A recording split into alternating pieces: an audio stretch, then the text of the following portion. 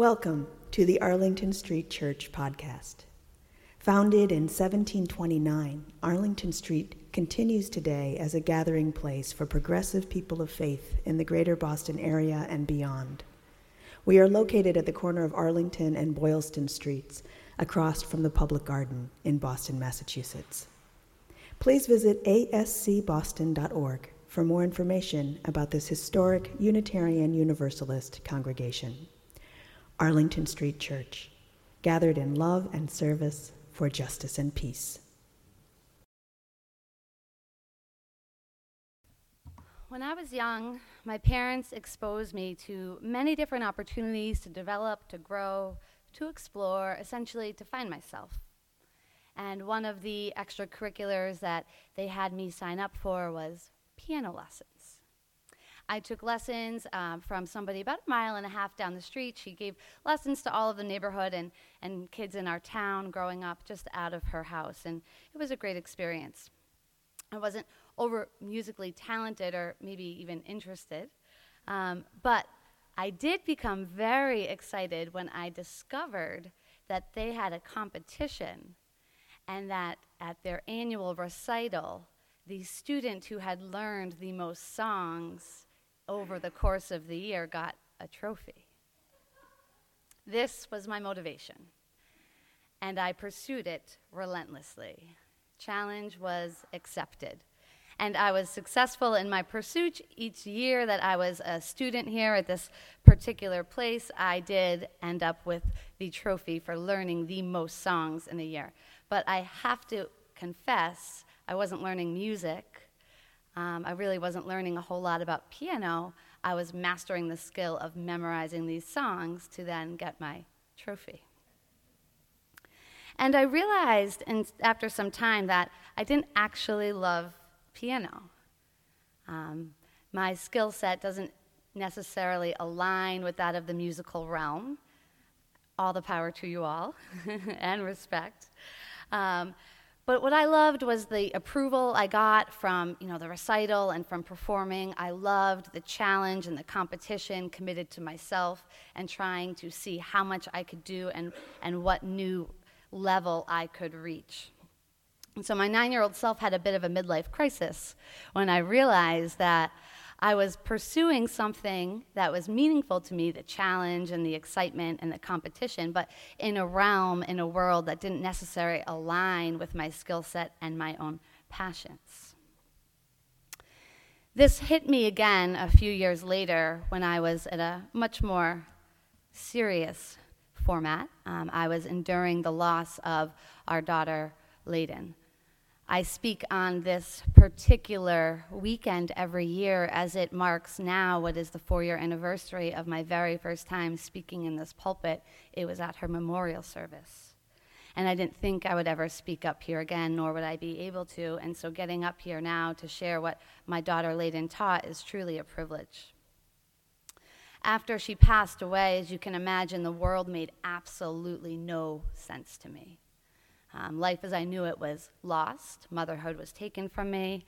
And I pursued grief with the same relentlessness that I pursued memorizing my piano songs. I just wanted somebody to tell me exactly what I needed to do to get my trophy and get through grief. I did anything you could think of. I listened to TED Talks, read book after book after book, joined parent groups, all different ones across the state. I even traveled outside of the country twice to hear world-renowned grief speaker speak on the topic of managing and navigating loss. I was desperate for somebody to tell me the answer, how I was going to get through this challenge. And I discovered a couple of things. One, there is no set answer. There is no cure to grief or the other challenges that we all may face in our lives. But I discovered there are strategies. There are strategies we can employ to help us navigate through in a way that's productive and progressive and offers an opportunity for growth. And the first of these is allowing for the coexistence of challenge and opportunity.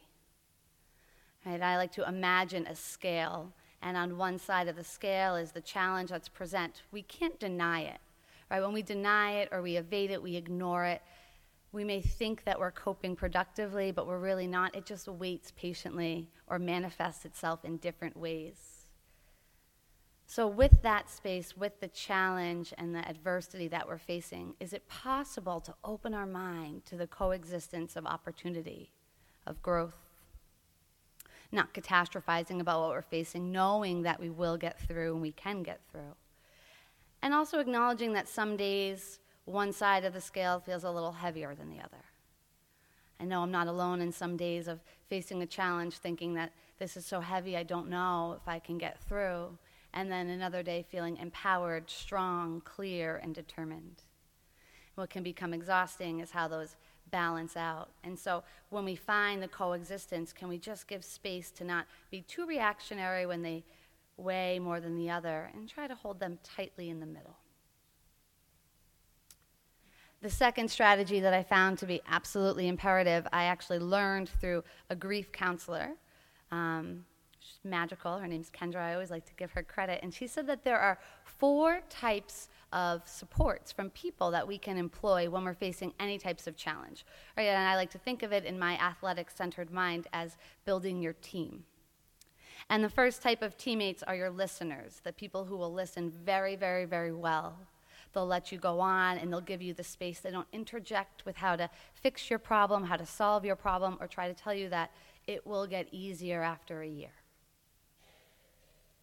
The second type are the doers, those that can help you handle those tasks, whether it's planning a memorial service or a fundraiser or getting your grocery shopping done when you don't have the strength to get out in public. The third type are distractors, those who maybe aren't super comfortable talking about challenge, but they care about you and they want to be there for you, so they can take your mind off of it.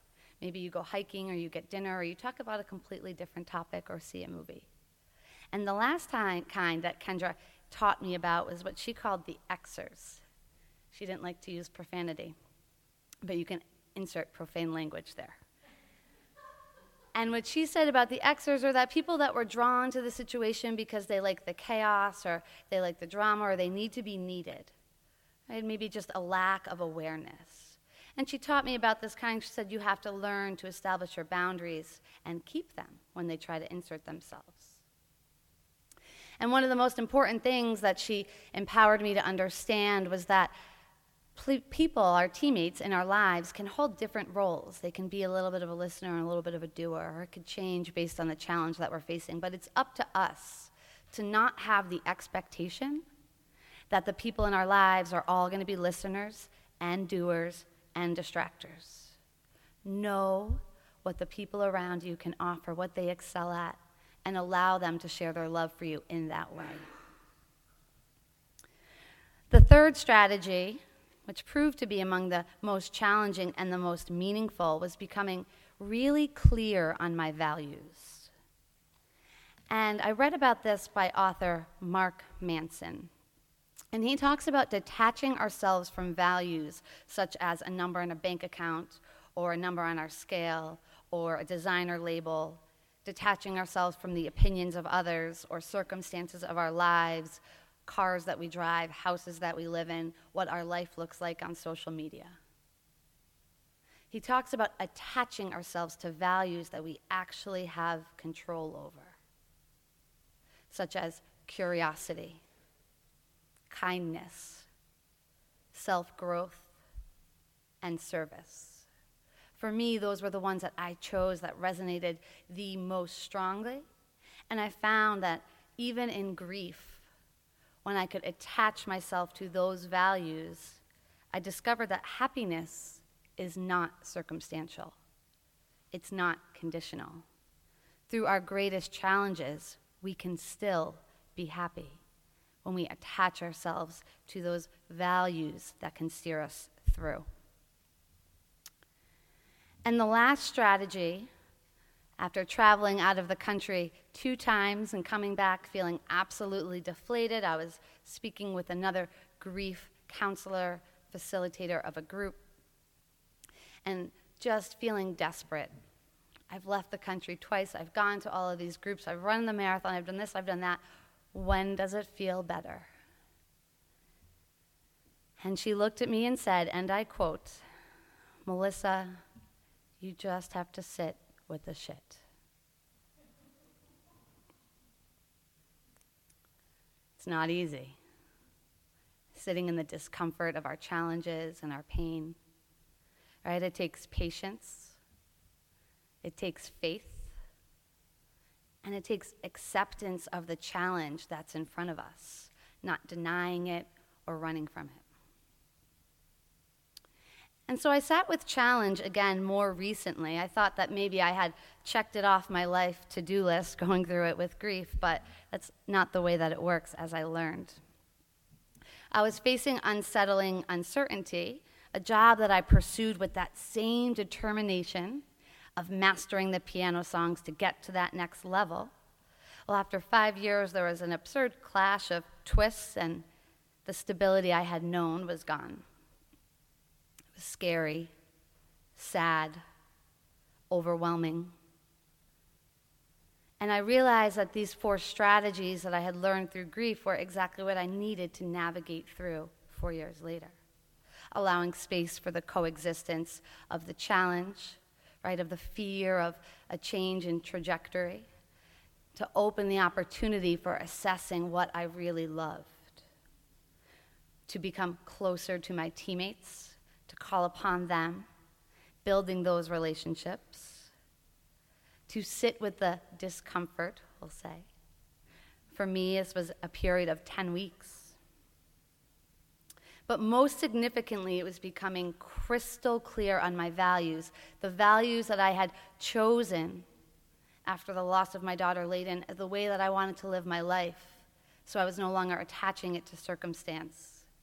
Right, to actively mothering my daughter here, I reattached to those other values. And it was through challenge where I was really tested on these. And I think that is so true. It's easy to assert our values, but it's not until we accept a challenge that we can really test ourselves on them.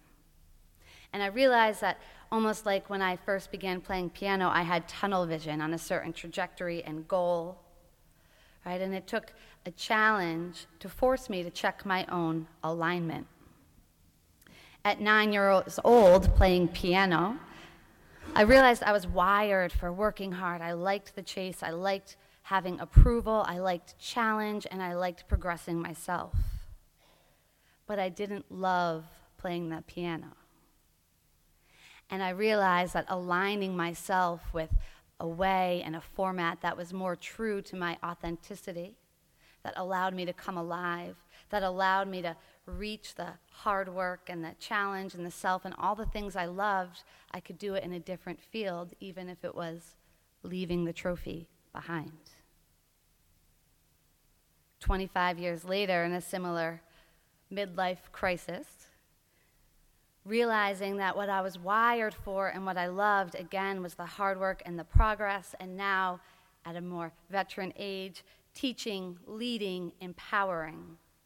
But was it possible to achieve those things without the cost of compromising my values that I had chosen of curiosity, of kindness, of growth? Was it possible to live in a way where I could align those things together in a way that better supported me and my dreams? So when I cleaned out my office, it was as if my 9-year-old self had just gotten up from the piano and journeyed outside to the light,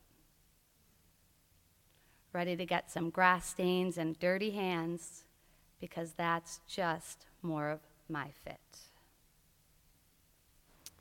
See, challenge, it's an equal opportunity employer. It doesn't care about race, age, gender.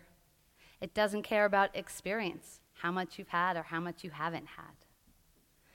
When I think of all the challenges that we all face in our own ways, we all have them. Our greatest challenge and our most important challenge presents every single day. Are we living in alignment with our goals, our values, and the endeavors in which we are fully committed? Are we in alignment in the relationships that we're in, and the activities that we choose. It's not easy. It can be out-of-the-box thinking, and it takes courage to face the uncertainty if what we're doing is really what we should be doing. And I really find a lot of strength in author Brené Brown. She researches vulnerability and the power of it. And when speaking about courage, she says, courage is a habit. You get it by courageous acts. Just like you learn to swim by swimming, you learn to courage by couraging. And while there may not be a prescribed solution, an instant fix, as we search for the cure and the fix to all of the challenges that we face, there are strategies we can use. Can we employ the word and?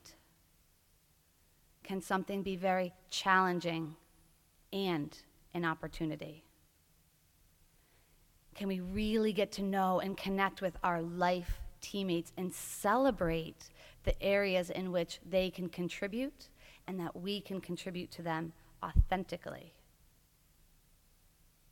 Can we become crystal clear on our values? And when we can do that, difficult decision making, whether it's in your free time, and if you want to play the piano or play outside, in your careers, in your relationships, in your priorities, clarity on the values makes those difficult decisions a heck of a lot less difficult.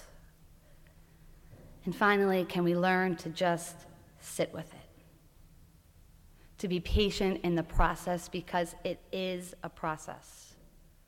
To accept the challenge in front of us and to draw on our faith that we have the strength and ability to persevere through. If you love piano, go play piano.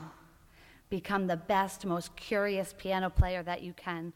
But if you're wired around to jump on the monkey bars and get a little dirty from time to time, go do that.